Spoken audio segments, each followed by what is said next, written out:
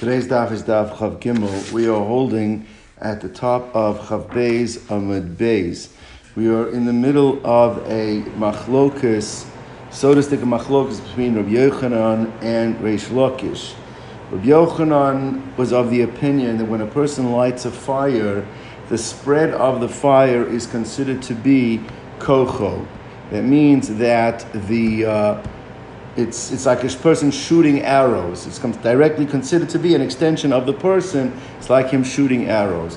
Whereas according to Reish Lakish said a svara that unlike arrows where you have some level of control, here you don't have a level of control, and therefore we do not consider this to be a chitzov. You don't consider like shooting arrows. It's not the kocho or chitzov the way he explains it with arrows. Rather, according to Reish Lakish, it's considered to be mamona. It's like your ox. Your ox goes in damage. You have limited control over where your ox is going to go unless you mamish stay on top of it. So therefore, this is more comparable, says Reish Lakish, to mammon, his money damaging. And we went through some of the differences between whether it's kocho, whether it's mamono. We explained it. The Gemara now is trying to bring a raya.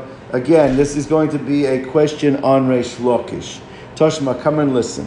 It says, Hamadlik es hagadish, if a person lit a pile of grain, a stack of grain. Now, we're going to be discussing here two scenarios that involve the question of kamlev derabmine. Kamlev derabmine, if a person perpetrates an act, which is an act of murder. Doesn't have to be actually that he is convicted of murder, but if there would have been Adam and they would have warned him, he would have been chayiv murder, so then that same act cannot be held financially responsible for any other collateral damage that he does. That when this din kamle, what rises for him is the rabmina, is the greater of the punishments, but the lesser punishments, the financial, don't apply. So the case over here is that a person is madlik as hagadish, person has set fire to a pile of grain, and there was a deer that was tied to the next to the pile of grain, and there was an eved standing there. And this eved, unfortunately, instead of running away from the fire, ran into the fire, and he got burnt as well. So in such a case, chayiv, so the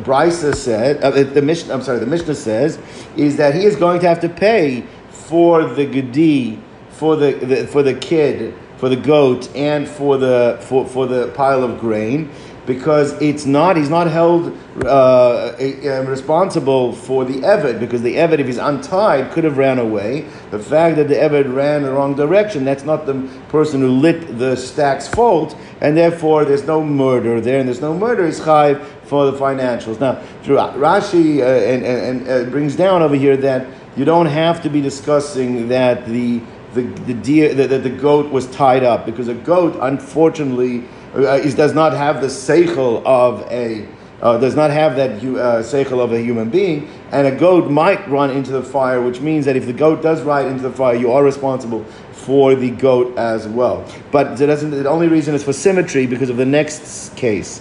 Now, eved kafus lo v'gedi samucho. Let's say it was flipped. In this case, the eved was tied to the stack, and the goat was not tied. V'nisraf imo, and in this case, the goat and the stack and the eved all were burnt up together. Potter, because in this case, it is considered to be murder, because since the eved cannot run away, so then the fire, and at this point we're assuming you lit the stack and the stack spread to the eved, you're chayav for murder in this particular case. Now the Gemara asked the following question, we'll say it outside and we'll see it inside. But the Gemara's question is as follows, is that if you hold that fire, the spread of fire is like arrows, so then I understand why you're chayav murder. Because just as if you shoot an arrow at someone and he dies, that's considered kocho, it's coming from you, you killed that person. So too, if fire works like arrows, like the way Rabbi Yochanan understands, so you light the stack, and the fire goes and kills the person, I understand, you're chayiv. But if you hold like Reish Lakish, is that actually fire is like your animal. If your animal goes, it's mamona, it's your animal, goes and kills somebody, you are financially responsible. It's not murder. So therefore, fire over here should not be considered murder. So why is it kamlev l'Rabbi? So b'ishlam l'man amar ish v'shum chitzov, which was Rabbi Yochanan. So then mishum hachi potter, I understand it's kamlev l'Rabbi, you're potter. El l'man amar isha mishum amayno, amay potter. If you hold isha is not because of mamo, it's not because of chitzov, but it's mammon. It's like your ox killing somebody. So why should we potter? If your Evet Knani, by the way, which is pointing out, is a chiyuv, is murder, it's still considered to be a chiyuv misa. So the point is that if your ox went and killed an Evet Knani, you wouldn't be chayiv misa. You're responsible, but you're not chayiv misa for that. So therefore, there's a kasha on Reish Lakish that if it's because of mammon, so then how can you be talking about kamled ramin? There's no chiyuv misa if your ox kills someone, so that your fire killing someone, so therefore spreading to someone and killing him should not be murder either. On that, Amalach of Shimon Lakish, the way of Shimon Lakish has to learn the Mishnah is Hachav Mayaskinan because Shehitz is Gufa Shel Eved. That unlike in the first case where it says there you lit the stack, in the second case where the Eved was tied, you taka lit the Eved, which I guess the svara is the Eved's not tied, you can't light the Eved, he's going to run away. But the Eved is lit, is tied, so you actually lit the Eved. So therefore the reason why it's murder, because even though the spread of fire is mamona, but when you directly put fire on someone, that is considered to be murder. That's considered, that's an Adam killing, not his shor killing. So that's the case over here. So Gemara says again, so therefore, shehitzes gufoy shel eved, you lit the actual body of the slave. So Gemara says that therefore you do say the kamle b'drab mineh. So Gemara says like this, iachi ma'ilem members. So what's the chiddush? What's the chiddush that is kamle b'drab mineh where you light the actual slave? I mean, if there's a chiddush, just be said that if you lit the stack of grain and it spread to the eved, and therefore it's telling me that there's kamle b'drab mineh in that case as well. But if that's not the case, you actually burnt the eved. So what's the chiddush? We know the din of kamle b'drab mineh. It's not the first time we've been exposed to it. So when I said like the case is, the chiddush is that the goat was owned by one person and the eved was owned by a different person. So the chiddush is like this. You might think that kamle b'drab mineh works where both penalties are to the same person. So therefore Ruvain kills Shimon and ruined his suit. So you don't have to pay for Reuven's suit because you pay your chayav misa for killing. But what happens if in the case is that your the financial responsibility was to Levi and Shimon was the chiyuv misa? Does the chiyuv misa to Shimon pater the paying to Levi? So that's the chiddush over here, that even though the goat belonged to one person and the eved belonged to someone else, so the kamlev d'Rabbi mineh for the eved is not for the same owner as to the payment for the goat. That's the chiddush over here, that you still say kamlev d'Rabbi mineh in such a circumstance. Tashema, come and listen. And the Mishnah tells us that if you made a fire by giving it over to and caused damage by giving it over the fire to a cheresh, to somebody that is a deaf mute, right? That's good. That's considered to be a lack of das. And shota is a complete deranged imbecile. The cotton, or he is a minor. In the court of law, we cannot hold you accountable, but in Shemayim, they will get you for that. You're not considered, you have a moral obligation to pay back, even though you don't have a legal obligation. Now, the Gemara's question is as follows. Let's focus on this for a moment. If it's your fire, you're handing to the cheresh. If you hold that it's chayav, that fireworks, like Rabbi Yochanan said, it works like arrows. So I understand is when I gave it over to the eved, and now I gave it over to the shota, and he goes now and he lights something. So therefore, it's his arrows. It's not my arrows because he's the one that caused the spread. So I understand why. Legally, I'm not chayav. But if the way fire works when it spreads, it's like my animal. So if I give my animal over to someone who cannot guard it, then I am responsible for the acts of my animal. So how, according to Reish Lakish, do we say that you're not legally obligated when you gave it over to Chereshet V'Katan? If it's working like Mamono, it's working like you gave him an ox. So I understand, according to Rabbi Yochanan, that says it's your arrows, so chitzav de chereshu. So then the point is, these are the arrows. Now they're not yours anymore. They're the arrows of the chereshoita and the cotton. So I understand that there is a level of separation from the force that was shot, and it wasn't from you, it's coming from him. I'm not chayiv on that. But if you telling me that it's considered to be your asset that is damaged, so what do you think? If you would have given your ox over to a chereshoit of a cotton, the ox goes and damages, you can say, oh, it's his action, it's not mine. No, it's your money, it's your ox that's damaging. You're chayiv for that action.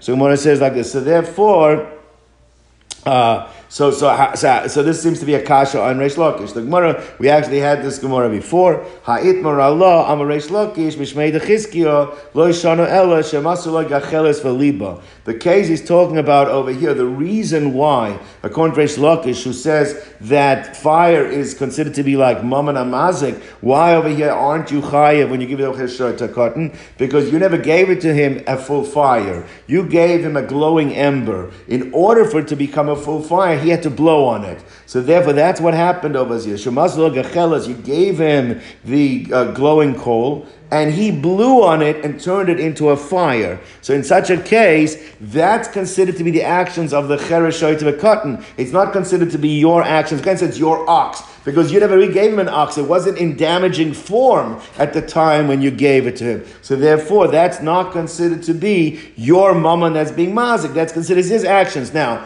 morally, yes, you shouldn't have been giving him an ember that he might have blown on. But legally, we can't hold you responsible. But if you gave him a full flame, then taka chayav, your mammon is being mazik, you would be chayav in that. Rabbi Reish Lakish would agree. Now, my time, what's the reason? What's the difference between if you gave him a coal or you gave him a full flame? Because they're bari azeka. There, the damage is already ready. It's ready. It's a full-fledged damage. So that's considered like giving him an ox. If it's a coal, it's not kind of giving him an ox. But if you give him a full flame, it's like giving him an ox. So therefore, it's your mammon that's being mazik, and therefore you are responsible in that case. Now, what about Rabbi Yochanan? Rabbi Yochanan said, afilu shall have his potter. Rabbi Yochanan said that kocho, that even if you give him a full flame, it still would not be chaya for the eish. Why not? Because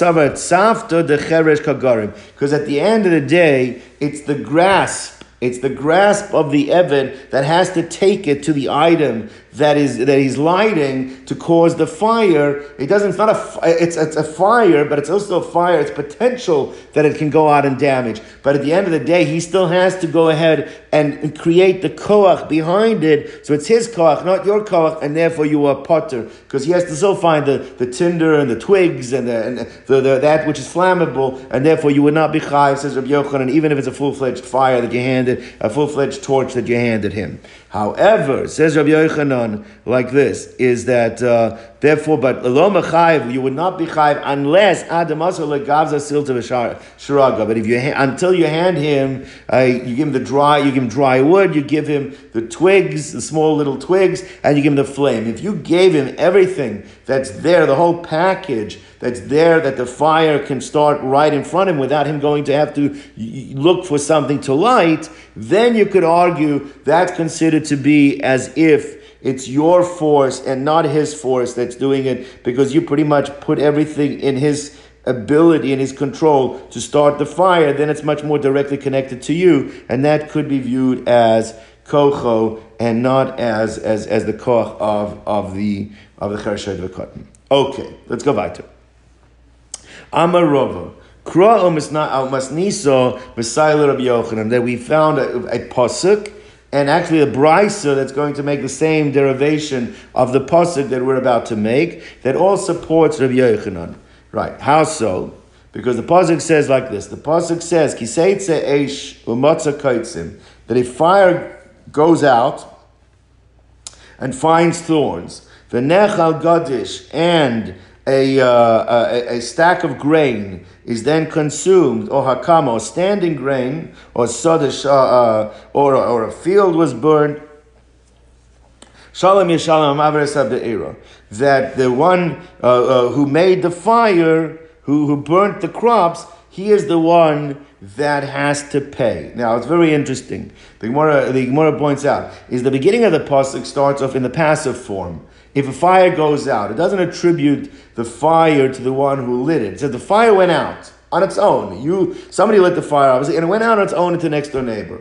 And it burnt the next door neighbor's stuff. The one who caused the fire, he's the one who's responsible. So therefore, even though the fire spread on its own, the person who lit it is being identified in the pasuk as the one who caused the fire. That fits very much like Rabbi Yochanan, that it's considered like the extension of the person who lit it. It's his arrows. His arrows, he is the one who caused the fire. Whereas according to Reish Lakish says never you. It's considered like your ox went and did it. We don't say you caused the fire. You didn't cause the fire. Your ox is the one that did the damage. You're just responsible for your ox doing the damage. So the fact that the Torah initially starts off that it goes out on its own, but then it considers it as if you yourself did it, that says the Gemara, that seems to imply that it's because of chitzah, because of arrows, it's kocha, and it is not mamona. And the brisa, which we're going to bring down, Mamash says the same thing. Matnisa, Desanya, now let's just first read inside, Rava.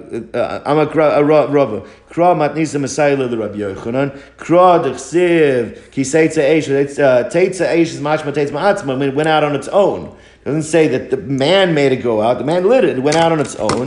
Yeshalam ha'maveres ha'be'era. The one who made the fire is the one who pays. It means mashma the fire that was caused because of it, he is responsible for it. It's saying he made the fire. Shma mina ish meshuchitzav. That implies that Eish is because of it's considered his koach, his arrows. But Nisa, where do you see that in the Brisa? The Sanya, Pasar HaKosa, the Brisa says explicitly, Pasar HaKosa beniske mamono. Starts talking about the damage that is caused by his mammon, he lit the fire and it went out. It seems to imply that his stuff went out, like an ox would go out. But then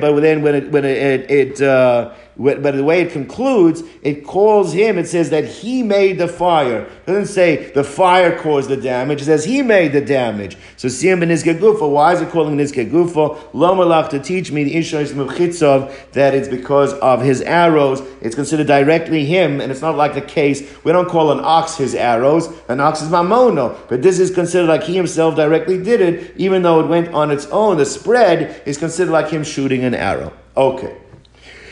Amar Rava, Kasha Leila Abaya. So Rava says that my chavrusa Abaya had a question. According to Rabbi Yochanan, that says Eish is like arrows.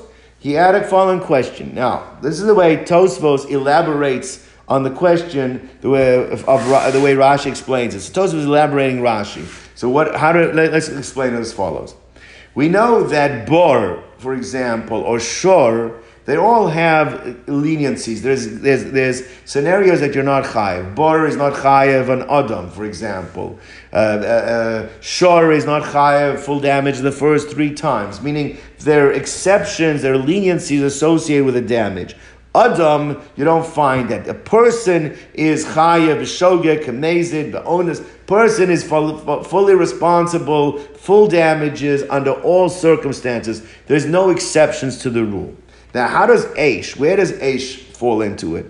Now, if you tell me that Eish is mamono, that's like shor, that's like bor, so then I can understand there'll be leniencies maybe in Eish as well. But if you tell me Eish is considered like, literally it's an extension of Adam Amazik, then there should be no leniencies. Yet we find that there is an exception, that if you burn down a stack of grain, your neighbor's grain, and there was tamun, there was something hidden inside, he had vessels that were inside the stack, you are potter, that Eish is potter on tamun. Now, the Gemara's question is like this. So, if you learn that Eish is mamono, like Reish Lakish, I understand there's exceptions to when you're chayiv. But if Eish is kocho, that's chitzov, it's like the Adam being mazik, so why is there exceptions? We don't find exceptions by Adam and mazik. That's the question that Abaya raised. So let's see it inside. So Amar Rava, Kasha Leila Abaya, Lamada Ma'isha Mishum Chitzov, according to the opinion that Eish is because of chitzov, because of these arrows. So Taman be'eish, the potter rachmona heichem ishkachas lo. What's the situation? Under what circumstance can there be a leniency that something that is hidden, that something that is covered, that you would not be chayiv in the case of eish, right? Right? So, meaning like this, it's the fact that I don't see it when I light my fire and it's covered in the next day's grain, it's still my arrows are destroying his vessels. What difference does it make whether it was covered or not covered? So why is there that leniency? If you tell him it's mamono, it's like my ox, then you could say we have leniencies by ox too. There's always said b'rshus hanizak you're chayiv, and chayiv b'rshus hamazik in certain cases, right? And b'rshus rabbin. So yeah, there's a leniency of tamun. But if it's you doing it, then why is there a leniency? That's the most kasha. But nichale, so the way Abaya came out with a scenario that he was satisfied with, that therefore even though you hold like Rabbi Yochanan, that it's arrows, there could still be a scenario that you're potter from Toman. Now what's the scenario going to be? So says Rava, the way Abaya resolved it is as follows, is that let's say when you lit your fire, there was a fence surrounding your property that was fire retardant. It could protect from fire spreading. But unfortunately, what happened is that a hurricane came and blew down the fence, right?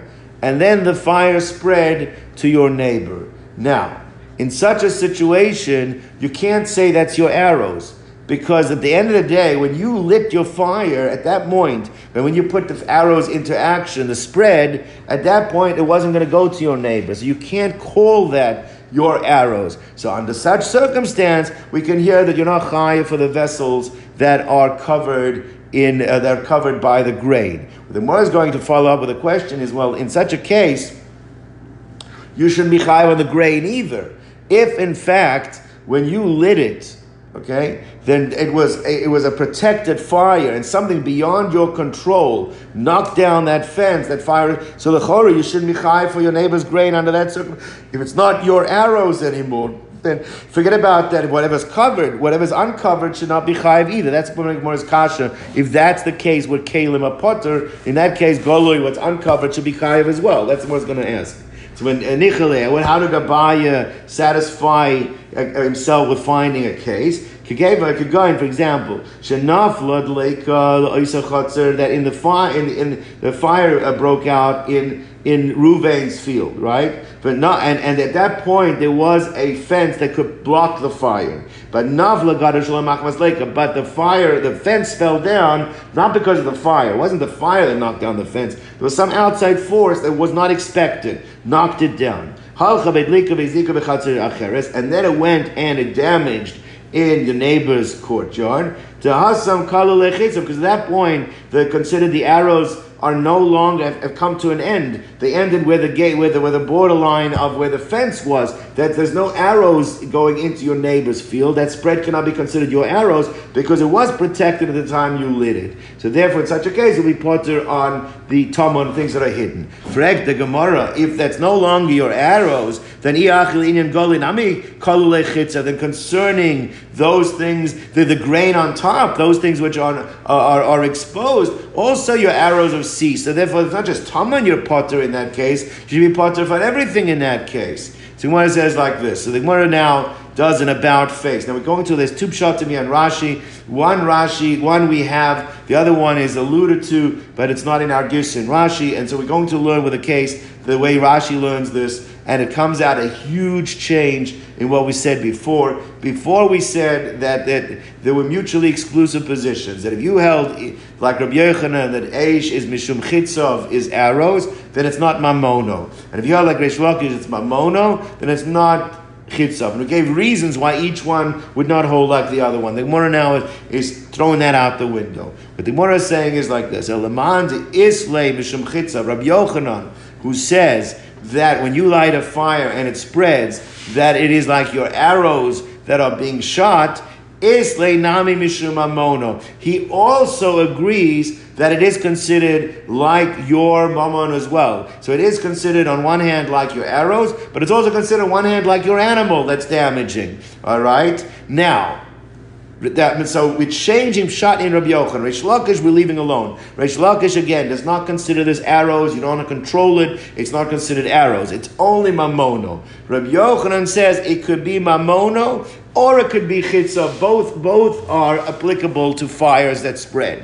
Now, let's explain, therefore, how does now, according to Rabbi Yochanan, now we have a case where you could be chayav for tamun, for hidden vessels. Obviously, you could be potter for tamun, for hidden vessels, even though you chayav for the exposed part. So the case, again, let's say the case was when you lit the fire, there was a fence. And therefore, what happened was, that means at the time you lit it, your arrows would stop at the borderline. You cannot be called your arrows because it wasn't lit in a way that it could go to your next door neighbor. However, what happened is that, let's say it took 2 hours. It was a slow burning fire. Took 2 hours to get to the border fence. And at that point in time, a hurricane already knocked it down and you were aware of it and you did not right away either put out the fire or you did not build a fence at that point. You did not put back the fence. So now at this point, even though it's not your arrows, so we said, well, it's not your arrows, so therefore, why should be chayav on anything that goes to your next door neighbor? Because you're still considered negligent. The negligent was you didn't put up the fence. Therefore, what are you chayav? In this case, you won't be chayav for arrows, but since Rabbi Yochanan holds it's also mamono, you'll be chayav for mammon amazik. Now, since in this case it's mammon amazik, so mammon amazik is like your animal, there can be distinctions between what was covered and what's exposed. And now it works, even according to Rabbi Yochanan, we can understand how you can be potter on kalim, but it's specific that are covered. But specifically in this case, meaning a case where there was no fence to begin with, then you'd be chayiv according to Rabbi Yochanan for tamun. The only case where the Torah says you're potter for on tamun is in a case where it's only a case of mammon and it's not a case of chitzov. That's what we're going to have to say. So elamandam islay mishum chitzov, islay nami mishum mammon. Rabbi Yochanan holds of chitzov, also holds of mammon. The kegayin in the case he's talking about shahaya loy legaydra. You had time to put the fence back up, but you did not put it up, and therefore dahasam sharahu below tapach ba'ape. That would be considered like a case of an ox where you didn't lock the stable door, you didn't lock the door behind it, meaning that you could have put the fence back up. Chitza, you can't say it's chitza because that at the time you lit it wouldn't have gone to the next door neighbor. So it's not arrows going into his field, but it is your mammon. So right. So now, so that is. That is the way now, the new explanation of the machlokus. It's not exclusively one holds a chitzav, one holds mamono. Rabbi Yochanan holds mamono and chitzav. Reish Lakish only holds mamono. So it says the Gemara like this: V'chima achad man de islay mishum chitzav, islay nami mishum mamono. Since Rabbi Yochanan holds both because of chitzav and mamono, my benayu, what's going to be the case is that there's a difference between them. Now Rashi is bothered by this. We have a bunch of scenarios that there could be differences between them. What about situations where you don't own the fire? Right, the case of the chereshot of a cotton, you don't have the fire is not yours. According to Reish Lakish, you're only chayav if it's mamon, if the fire is yours. If the fire is not yours, you're not going to be chayav. Whereas according to Rabbi Yochanan, even when the fire is not yours, it won't be mamona, but it'll be chitzav. So why don't we give those cases we had before, multiple cases? Just had one right now. So then why don't we give cases that why don't we give examples of those cases? So Rashi explains. Is because the original machlokas of Yochanan Reish Lakish was the wording was isho. It was isho. His fire, what's the obligation for his fire? So it means the machlokas was talking about, of course, when it's not his fire, we can figure out simple differences between them. But we want to know in the original wording of the machlokas, where it is his fire, they had an argument. Well, when it is his fire, what's going to be the machlokas? If it's his fire, then according to both of them, it's mamono. So therefore, where is there going to be a difference where it is his fire that they will argue? Because l'chora, if it's his fire, it's mamono according to both. So we're going to have to come up with a case where it's his fire, but it's not chitzav, but it's not his arrows. That's going to be that's good. So therefore, like this. So my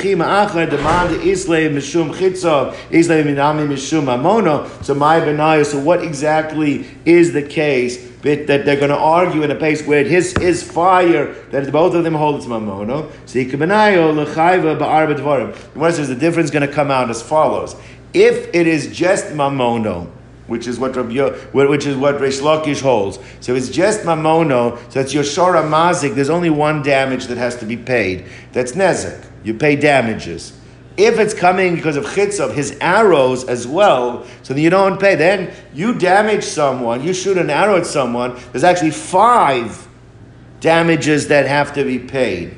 All right? You have nezek, you have the devaluation of the person, you have tsar, pain, you have goshes, you have embarrassment, you have sheves, you have during the time that he was in a hospital, that he was not able to, his disabilities, that he's not able to pay, he wasn't able to work at any type of level during the time that he was disabled till he recovered during his recuperation. And you have, what's the one I'm missing? Nezek Tsar Boishes Ripoy, his medical fees. So the point is, why is it only 4, not 5? So Rashi points out is that embarrassment, you can only make a person pay embarrassment when you intend to damage him. So even in a case of fire, even if you consider it to be like he did it, like the owner of the fire did the damage, like shooting an arrow, but he can't say that he intended to hurt it, the neighbor, or if he got hurt by it, and therefore there would not be the payment of embarrassment. That's only, so there's 4. 4 cases going to be the difference. If it's only mammon, you pay 1. If it's mammon, but it also could be chitzah, like Rabbi Yochanan, then you damage a person with your fire, then your taka could be chayav for the 4 of the 5 damages as well. Okay, let's go on. So the Mishnah said like this. The Mishnah said that if you have the owner of an animal, you have an owner of an animal that has an owner of a dog, and this dog went into someone's field, and the person, all right, was baking cookies, and he had cookies on coals, and the dog grabbed the cookie, and there was a coal attached to it, and went over to a stack of grain, ate the cookie, and burnt the grain. So the Mishnah said that on the cookie you have to pay nezek shalem. L'chora, that's because of shein, because shein is nezek shalem. Remember, it's b'shus ha-nezak, that has to keep that in our mind. And on the stack of grain, we said was chatzi nezek. All right? Now, what the Gemara is going to ask is the following. The Gemara's assumption right now is that we're dealing with different parties involved, that there are different parties. The owner of the dog is not the same as obviously the one who is baking the cookie, and the cookie goes together with the coal. Makes sense that he's using his coals to cook his cookies and to bake his cookies, and the owner of the grain is a third party. So we're talking about 3 different parties here. The mazik is the owner of the dog. The nizak number 1 is the owner of the cookie, who also happens to be the owner of the coal. And nizak number 2 is the owner of the grain. Now, we learned, let's just go back to the original Havamin. You have to see if it changes the maskana, and then you can figure that out and make the cheshbon yourself. But the way we explained it originally was as follows. Why is it chatzi nezek on the grain? I understand why it's nezek shalem on the cookie. That's shein. Why is it chatzi nezek? So we gave 2 different explanations depending on Rabbi Yochanan and Rish Lakish. So let's go through. We said, according to Rabbi Yochanan, that there is a din of arrows involved in spreading of fire. So could be the dog put down the coal with the cookie, and the place where it put down that we said that Rashi used actually is like regal. That's like the normal. It's normal for the dog to drop it down somewhere, and therefore that would be on the spot where it dropped it down would be nezek shalem. But where do we have the chatzi nezek? Is because the rest of the spread of the fire is considered the arrows. Now, it's not the arrows of the person, but it's the arrows of the dog. The arrows of the dog is troros. So it's chatzi nezek on the rest of the stack would be chatzi nezek. The owner of the dog would have to pay nezek shalem on the cookie, and chatzi nezek on the rest of the stack, not the place where it actually went down. The place where you put it down would be nezek shalom, that spot, but the rest of it's chatzi nezek. That's Rabbi Yochanan. Reish Lakish learned, because Reish Lakish learned that it's never arrows. It's only mammon is mazik. So what's the case over here? So he said like this. So Rabbi Yochanan learned. Reish Lakish learned is that what's talking about is that the dog flung the coal. The dog flung the coal, and where it landed, that's where the tzroros is. Chatzi nezek is specifically on the area that it landed. Now the rest of the spread, that daki you would be potter on, because it's not the arrows of the owner, and it's not the arrow, and it's not tzroros, because tzroros is only the place where you threw it and it landed. Fire itself is not kocho, it's not a koach. Fire is mamono. In this case, he's not chayiv. So in this case, the owner of the dog, it's not his coal. So you can't say his mammon is damaging. Tzroros you can mechayiv. You don't have to own the pebble. But on the rest of it, where that's if it's not kocho, it couldn't Reish Lakish. It's not kocho. It's not his arrows. It was only his mammon. So only on the place where it landed, you potter on the rest. Now, what the Gemara's question is as follows. The Gemara wants to know is that l'chora, if the coal belongs to a different party, and it's his coal, which ostensibly means it's his fire, so therefore, even if you can't make the owner of the dog pay for the rest of the stack, but why can't you make the owner of the coal pay for the rest of the stack? Right? It's his. If it's mammon, and we said both of them hold that coal is mammon as well. So therefore, according to Rabbi Yochanan, why should be chatzi nezek on the rest of the stack? Let the other half be paid by the owner of the coal. Should be half of that should go to the owner of the dog. The other half should be the owner of the coal. According to Reish Lakish, where you potter completely, the owner of the dog doesn't have to pay anything other than the place where it landed. That was shroros chatzi nezek on the place where it landed. The rest of it, he says, you potter. Why let the owner of the coal? It's mamono. Let him pay for the rest of it. That's the Gemara's question over here.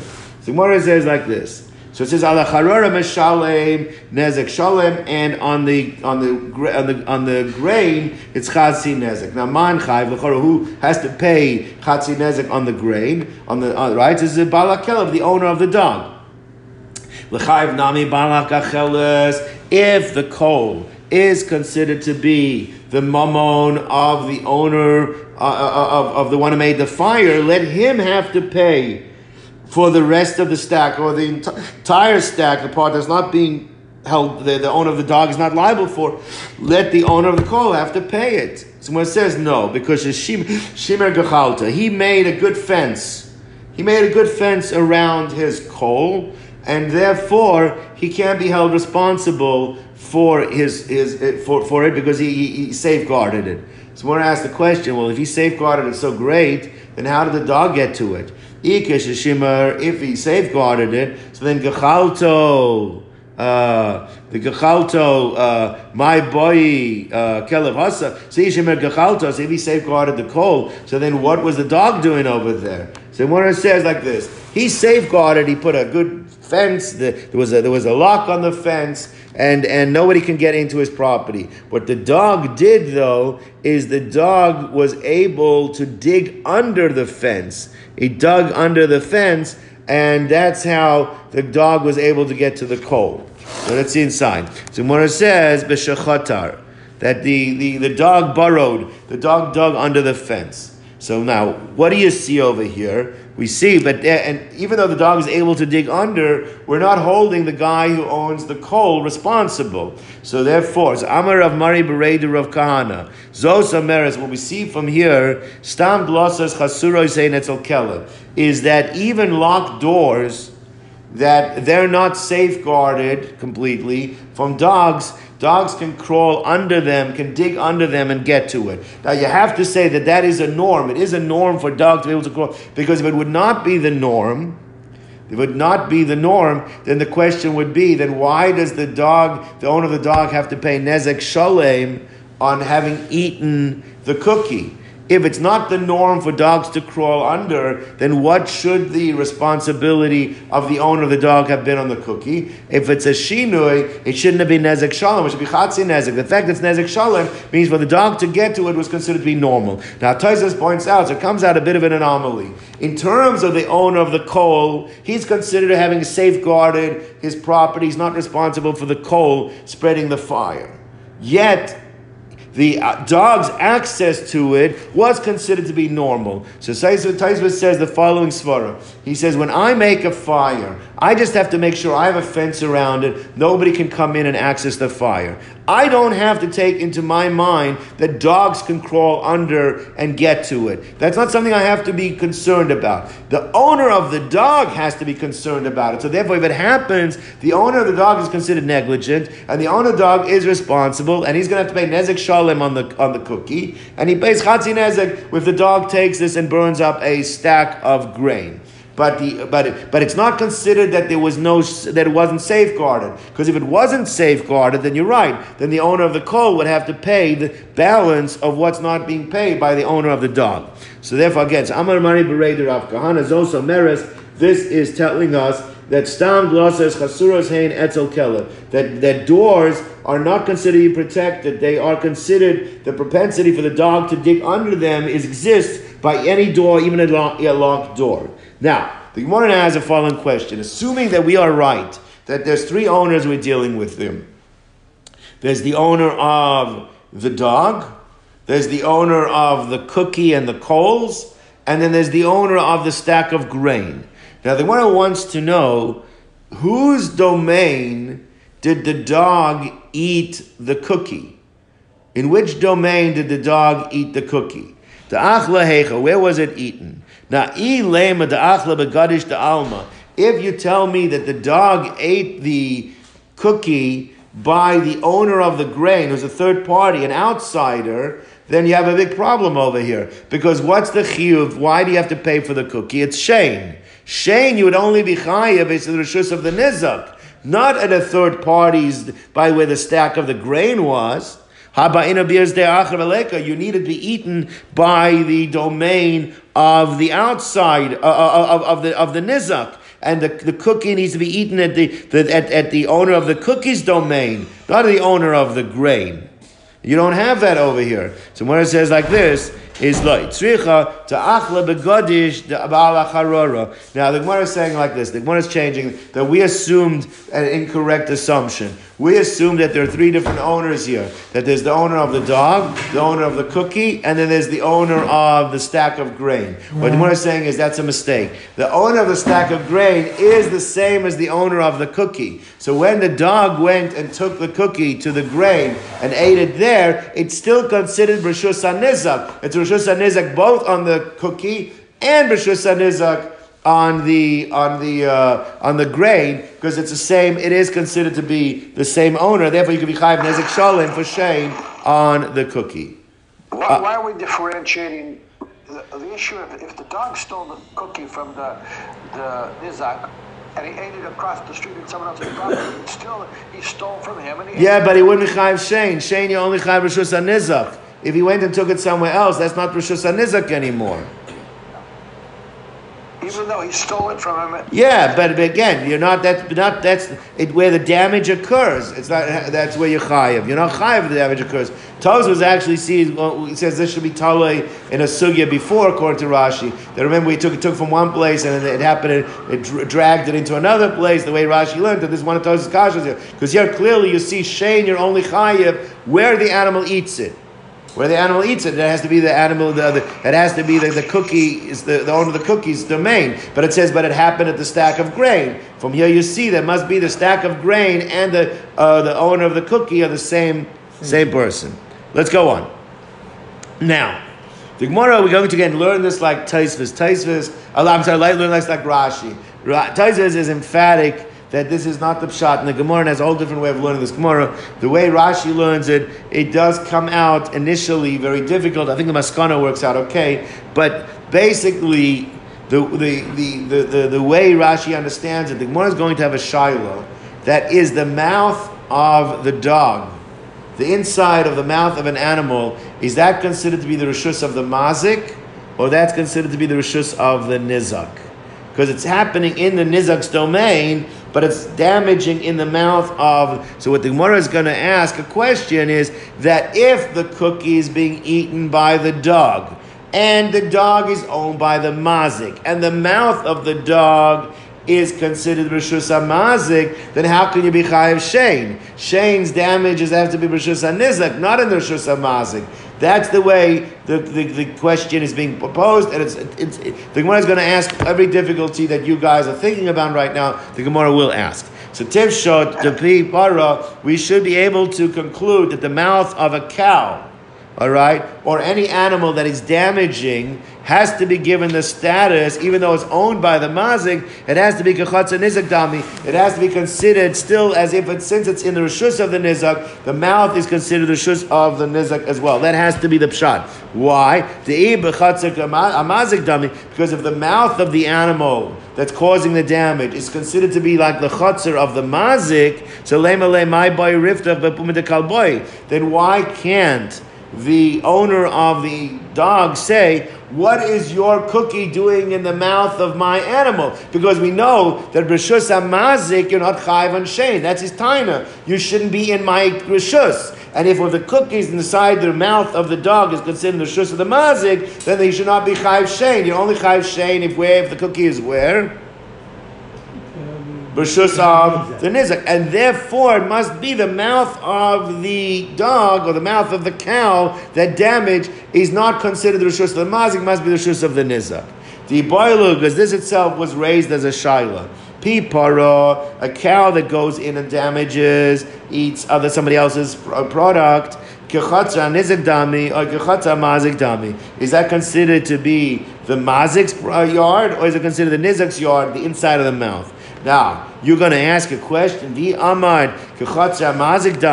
you're telling me that when an animal eats something, the inside of the mouth is a possibility, the reshus of the mazik, then how do you ever have a chiyuv of shein? How can shein ever be chayiv reshus hanizak if the inside of the mouth, right? So Gemara says like this. So shein the chayiv rachmana heichem ishkachas lo. How do you ever find such a scenario? So I'll tell you how. So Amar Mari Bereder of Kahana. Remember, there were other examples of shein. Shein could also be when the animal has got an itch and it rubs its back on a wall and it destroys the wall by rubbing its back on it. That could be shein as well, right? So maybe the case of shein is not when it eats something. The case of shein is when it gratifies itself in another way, not using the inside of its mouth. So Amar of Mari Bereder of Kana Kagoin shenis chakacha b'kaisel hanasa, it rubbed itself against the wall to gratify itself and cause damage of the wall. Or within for peiros lahanasa, or it soiled produce for its own gratification. It rolled around in it, made it dirty. But the point is that it comes out very, very schwer because we're calling it shame. But it's not shaykh in a case of eating. It's only a shaykh in other ways. But the Gemara is playing devil's advocate over here. So Maskevila Marzutra, the problem is that we brought on Dav Beis Gimel, we brought the proof for shein. We said that because the pasuk doesn't say, at least according to Shmuel, I mean the Mishnah never said the word shein explicitly, right? It said, what did it call it? Right? Ashar v'abor v'amave v'ahever. So we said mave is shein. Why is mave shein? Because we had a pasuk. Right, the pasuk kasher yivaer haglal atumoy. We brought a pasuk that it destroys something completely. That we said it's referring to the tooth. The tooth that destroys concludes. So we said therefore we know that mave refers to shein. Now the only time something is going to be destroyed till the point that there's nothing left of it is when it eats. Right? Even a glal, I think that Rashi learned becomes extra. But the point is, but if you rub against the wall or you soil peiros, it's not that it doesn't cease to exist. So then how can you tell me that the shein that we're referring to is not actually eating, but it refers to, because the source where we learn that mava means shein is talking about something that completely gets destroyed. So Moshe says it could be. Ravina Amar, so the shav talmai. The damage is like this. The guy had nice artwork on a wall, etchings and engravings on the wall, and the animal came and rubbed itself and completely rubbed out the paintings, the etching completely. All right. Oh, Rav Ashi Amar the pas a pasue. What happened was it rolled on the soil and dug it into the mud. It pushed it down into the mud completely. That there's nothing left of the peiros. So you could fit it into the pasuk of kasher yivar aglal atumoi. We could figure out how it goes in. But anyway, the point is that what the Gemara is saying is it has to be that it's a Reshus HaNizak. The fact you want to say it has to be Reshus HaNizak because if it's Reshus HaMazik, because and why would the inside? The Gemara says no. That the Gemara is saying is that maybe that Shane has other ways to have Shane. So Gemara says Tashema, come and listen. Shisa bo esa kelev. We're going to have this case a few times today. We have like this. Let's say you went over. It doesn't say it's your dog necessarily, but you went over to a dog and you incited it. You teased it. You got it angry. All right. As a shisa bo esa nachash. Or you did the same thing to a snake. Potter. All right. Now there could be two possible individuals responsible for paying here. This animal went, or the snake went, or the dog went and bit someone. Let's just say right now we're not talking about killing. We'll talk about killing later. But bit someone. There are two possibles. It could be the insider.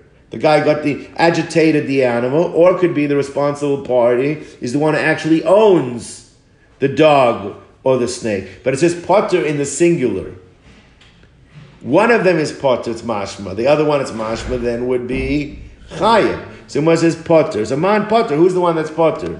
The chora meshase potter. It must be the meshase because he didn't actually. It's a grama. He didn't do it. He didn't do something directly. He didn't do the damage. He teased the animal to go and do the damage. So it makes sense that he is potter, but it's mashma though. Who is chayiv? The one is chayiv is the owner of the dog, the owner of the snake will be chayiv. Chayiv balav kelev. Now, l'chora, what happens over here? You did something that the normal reaction of a dog is going to be to bite. Or the normal reaction of the snake will be to bite. But it's inside the mouth of the snake or the dog. Now, if it's inside the dog, and it's considered to be a normal thing, so then it falls under shein, falls under regel, it's urche. It's not lav urche. It's not like a keren situation. It's considered to be more like a normal. So if it's normal, so you only chayav b'reshus hanizak. So if you only chayav b'reshus hanizak, so then if the inside of the mouth is considered belonging to the mazik, so then why is the mazik chayav? You're here? Yeah. All right. Why can't the mazik say,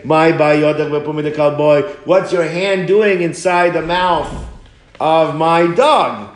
So, right? If it's not b'reshus hanizak, it's Reshus mazik, then your hand shouldn't be there.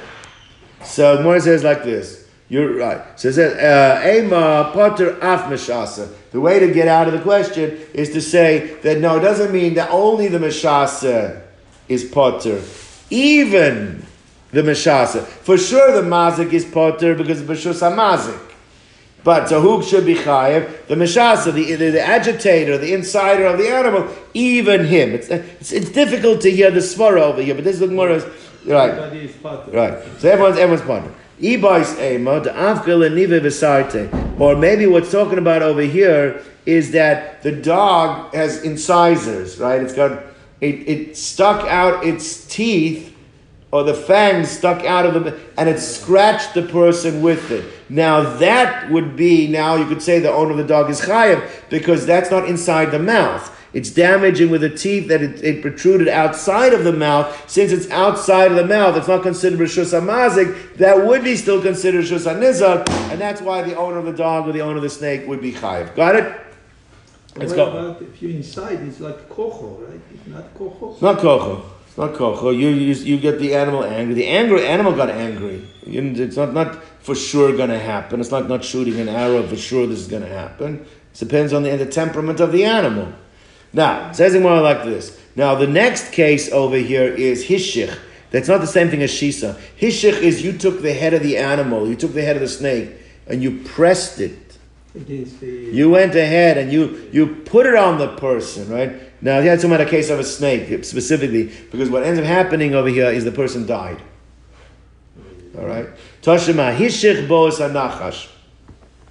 So you went and you pressed the snake on the person. So you have machlokus. Rabbi Yehuda mechayev, chayev misa. It's murder. Chachamim poitrim. They say you're potter. Now what's the machlokus? So Amar Rav Acha bar Yaakov. He says Shatim Shalom. If you analyze the machlokus here, the machlokus is very interesting. It is a machlokus in Metzias, meaning like this. We know that the snake doesn't normally have in the fangs poison. There's a pouch that is attached to the fangs. It's like a hypodermic syringe, right? Now what happens is like this.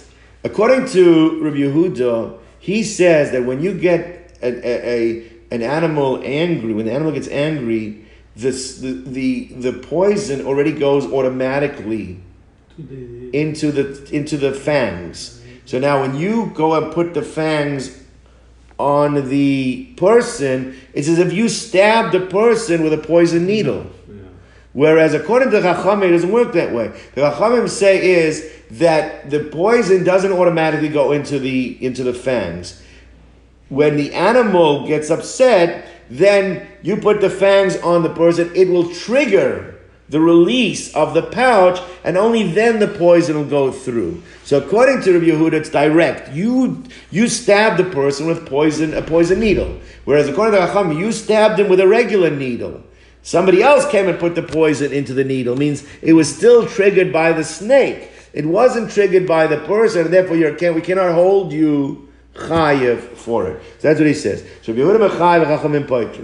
Amar Rav Acha bar Yaakov, when you analyze this, the Div Rabbi Yehuda, Eres Nachash ben Shinavu Omen, that the poison is already, before it bites, it's already in the teeth. It's already in the fangs. So therefore, the owner, the person who stabbed, who brought the snake onto the victim, he's chayiv, and actually the snake is not even executed. Normally, if a snake kills or any animal kills, you kill it. But this is not. The snake was used as a tool. It wasn't the snake willfully killed somebody. So therefore, it's like an oinus. You don't kill the snake under such a circumstance. But the Divrei Chachamim Eres Nachash Me'atzma Meki. Gemara says like this. No, according to the Chachamim, the snake has a pouch which on its own volition it secretes, it shoots this poison through the fangs, and it's not there at the time of when the person pressed the mouth of opened the mouth of the snake and clamped it onto the person. It just happens after that, which is based on the control of the snake itself. Lefichach nachash b'skila, therefore the nachash will get executed. In this case, you do skila on the nachash, umakish, but the person who stabbed the other part of the victim with a snake, Hitaka will be potter, because it's not considered like he did a death blow, because the poison isn't there at the time when he did it. Now, the question over here is the chora. We're talking about that you put the mouth of you put the person's hand or the person's arm into the mouth of the snake, right? And we said that B'shus HaMazik, you're potter, so why aren't you potter here b'shus hamazik? You could say, what is it doing in my domain? Why is it in my domain? Right? By the way, I made a mistake. It doesn't have to be Shane, because even Karen b'shus hamazik is potter. Right? It was considered shamazik, but even Karen you would be potter b'shus hamazik. Me'i amar pi paro b'chatzer hamazik k'chatzer hamazik dami, that the mouth of a cow is considered like the shus of the mazik. So le'malei my boy yodach b'puma de chavai. What is your hand doing in the mouth of my snake? So he says, 1 second. There's a whole different set of rules when it comes to murder as opposed to nezakin. Nezakin you can taina. What's your animal doing in my rishus? I don't have to pay you. But saying is that what's it doing in my rishus, therefore I can kill you. That's we don't say that. That you're chayiv, even in your rishus if it kills. We don't say what's it doing in my rishus, therefore I have a right to kill you. So Gemara says like this: Le'inyan katala lo amrina. We don't say that the mouth of the animal is just the mazik, and therefore you're not chayiv. Minat temer. How do we know this? Where do we see such a chiluk? So Gemara says like this: the sign you learned in a brayso hanichnas lechotzer balabayis. That if a person goes into the balabayis' yard shel b'rishus, somebody trespasses. All right, walks into the rishus without permission. The mace, and what happens is the ox was running wild in the rishus of the balabayis, and it saw a guy jumping over the fence, and he went and the ox killed the person. Right, hashar beskila, that ox has to be executed. Right, and baalim b'turim in kofer. However, the baalim don't have to pay kofer. Now kofer is financial. Kofer is financial. So financial, you could say, well, you trespassed. But what do you see? Even though for financial reasons you don't have to pay, but you're still executing the ox. So you see, by murder, you cannot taina, well, what's it doing in my domain? That you don't have a right to say. So therefore, shayra, so they were like, so the shayra, so there's the amar labor, should see my boys. I don't have to pay the kofer, because what were you doing? Kofer is a financial payment. I don't have to pay a financial payment if you trespass. But sure, my boys, B'Rishusi, want to say the same thing. Why should I let my ox get executed? What was it doing in my domain? When somebody dies and it's murder, whether murder for the ox has to be executed, or a person who's trying to murder somebody, then you don't have an excuse to say, well, what were you doing in my domain? That we don't say that. We say that from financial payments, not for murder. All right, so let's finish up to the Mishnah.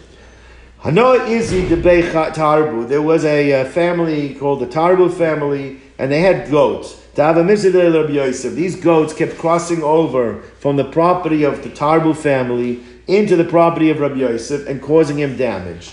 So Amalei Rabbi, so Rabbi Yosef told his Talmud, Abaya, Zil Emelahu Limarayu, go tell the owners of the goats, that they should keep them under lock and key. Keep them from coming in. Keep them inside their own property and stop them from coming into my property. So Amalei, so Abaya said to Rabbi Yosef, Amai Ezel, what help is that? What purpose is that going to serve? If I tell them that they should stop the goats from coming to into your property, they're going to say Rabbi Yosef should put up a fence. Let him put up a fence, and then they won't come into his property. Now, if I go, Amalei Ligdar Mar Gedera Ba'are, let him put a fence that'll stop him from coming on. Now we're going to see that actually that's not a good taina. Because you don't have a fence doesn't mean I have a right to let my goat. But Abaya said that's what they're going to taina. They're going to say they don't have to do anything. If you want him to stop, you should put up a fence. So one says like this. 1 second. According to Abaya meaning understood, the mice said wasn't a good taina, but Abaya thinks it is a good taina. So one has a very strong question. If, like this, my animal wandering into your property and damaging, let's say it's Shane, let's say it's Regel, right? Which is a Nizam. If you're telling me I have a right to say you should have put up a fence, so then when is there ever going to be a chiyuv of Shane or a Regel? Means you should have put up a fence. And if there was a fence, then l'chora, it wouldn't have got in. It wouldn't got in. So when is there ever a case of Shane v'Regel? Someone says like this: Gadar. If everybody has to put up a fence, so then Shane dechayev rachman ech. Where's the case of Shane? You should have had a fence, right? Someone says, and I'll tell you, because if you put up a fence, so normally, most cases, the goat won't go in. But there are cases where, again, can dig. Like we said, that animals sometimes can dig under fences. Kishachatra, that we're dug under the fence. Inami, or a case could be, let's say you had a fence. The nafol aguda belelia, but the wall fell down at night. The fence fell down at night. And you didn't have a chance to go fix it, yeah. So therefore, the owner of the animal can't say, well, you should have a fence. I did have a fence. Either your dog, your animal, you crawled under the fence, your goat dug under the fence, or it fell down at night. I never chanced. So in such a case, so you're chayiv to pay shame. That'll be the case. So therefore, Machriz Rabbi Yosef. Now Rabbi Yosef has a new story over here. The case over here was people would go to market. There was certain times during the year where a lot of people needed meat before Yom Tovim. So now that's the best time to go to market. Because when you go to market, you go to the shochet and he shechts it. If there are not a lot of people buying and there's no refrigeration, what's going to end up happening? So there's going to be spoilage. It means you're not going to get the best price for your animal from the shochet if it's a time when a lot of people aren't buying meat. Right? The problem is that people would go and take their animals to market, and they'll get there a day or two early or on the way, and now these animals sometimes would cause damage. Right? They would cause damage. But the guy doesn't want to shech them today. There's still 3 days to the market, but in those 3 days, your animal is causing damage. So what should you do? So one says like this, Machriz Rabbi Yosef. So Rabbi Yosef made the following proclamation, Vitem, and some said it was Rabba, to Salkin La'ela, those, you made an announcement for the people that are going from Bava up to Eretz Yisrael, or the Nachsin L'Sachto, or those are going from Eretz Yisrael to Bava, you should know, this was the proclamation. Hani Izi de Shuka, those goats that are on the way to market, the Mafsidi that are causing damage, Masrina b'Maraya Trevitilsa, that you warn the owners 2 or 3 times, give them a heads up, and each size, and if they're able to keep them from damaging other people, then great.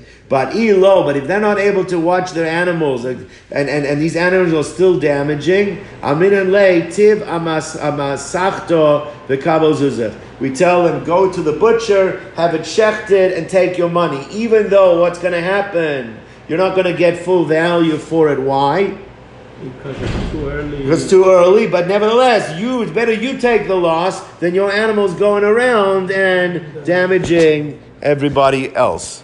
All right, so we'll stop over here, Rabbi.